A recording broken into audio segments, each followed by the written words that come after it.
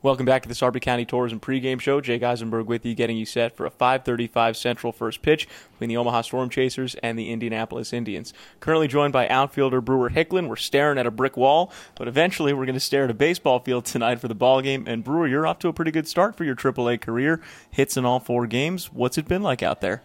Well, first and foremost, it's been cold, but it's been a lot of fun to get back out there and just be able to compete with the guys. We've got a lot of guys that have worked their way through the system, so it's a lot of fun anytime we get together and get out there and are able to play the game that we love and the game that we work so hard to be successful at. And I'm just grateful to have another opportunity this year to go out there and show my skill set and hopefully eventually be able to land me in the MLB.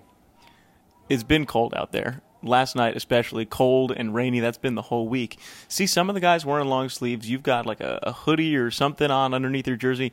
MJ's got no sleeves. I don't know how he's doing that, but what are some of the tricks you guys have in the dugout to keep warm? Well, MJ is a lot more active during the game because he's behind the plate. I'm in the outfield just hoping to get a ball once every couple innings. But, yeah, I've got the long turtleneck and I got the face covering and the head covering and everything. But yesterday they brought out the heaters, which was a big blessing. So whenever you get in there, you basically just stand by the heater. And when you go out into the outfield, you just have your one little hot hand and hopefully you stay warm. But needless to say, I mean, they're dealing with the same thing on the other dugout, so you got to go out there, and nobody's going to feel sorry for you. These at-bats count the exact same as the one when it's 100 degrees out there, so you've got to focus up for the couple minutes that you're at the plate and hopefully be able to put the bat on the ball. And these at-bats have been pretty good for you. Off to a good start. Hits in all 4 games, 3 for 4 in last night's game, an RBI double to drive in Emmanuel Rivera.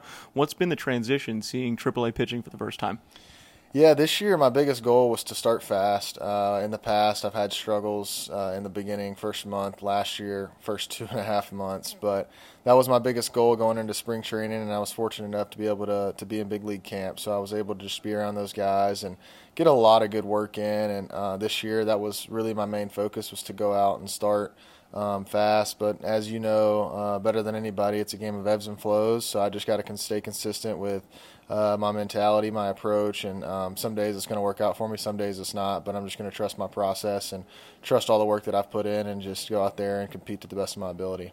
You were down in Arizona for the full spring training because you were able to be. But once big league spring training got going and you got a couple of big league at-bats, what are some of your favorite memories about that experience? Oh, man, it was a really neat experience on how I even got to big league camp. I actually originally didn't get invited, but 2 days before the big league camp actually started, our general manager came up to me and said that he wanted me to be a part of it. So that was a really cool moment for me, an answered prayer. My wife and I had been praying for that for the last couple of years, and just to be able to show my skill set in front of the big league staff and all the upper management was really cool to me, and I got some really good feedback. So I think the biggest takeaway for me was that I'm good enough to play there. I just have to continue to put in the work and to be consistent day in and day out, and hopefully at the end of this year into next year I'll have an opportunity to go out there and make my childhood dream a reality. But at the end of the day, that's not why I play the game. I love making relationships and impacting the people around me, but it is definitely going to be a bittersweet moment for sure.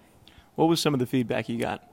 They just love my work ethic, my hustle, my mentality, just the way that I treat people, the way that I am in the clubhouse, and just genuine to all my teammates. And I just go out there with a really, I call it a football mindset, just nose down, hustle every play, and just go out there and compete to the best of my ability. And don't make excuses, live with the reality. It's going to be a game of failure, and I can look at myself in the mirror and say that, when I fail, a lot of times it's my fault, and it's not somebody else's fault. And so that's something that I think they admire, and hopefully one day they'll be able to see that in the big leagues.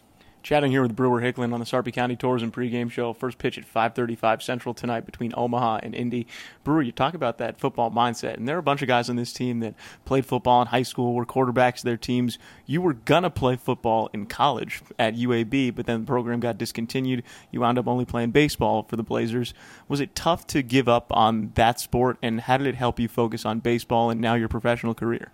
Yeah, college was a roller coaster, getting the program shut down, going to baseball, bringing the program back, practicing with those guys for 8 months, then ended up getting drafted, so I never got to play any games. But, yeah, it really was something that developed me and molded me into the player that I am today.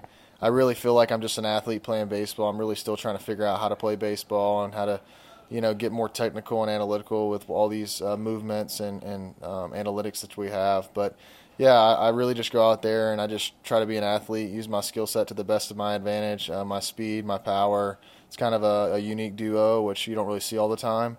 And so I really just try to go out there and do that and showcase that each and every day. And hopefully, I have enough success for it to be worth it. But I definitely feel like that's something that has worked for me in the past, and I just continue to try to hone in on those skills.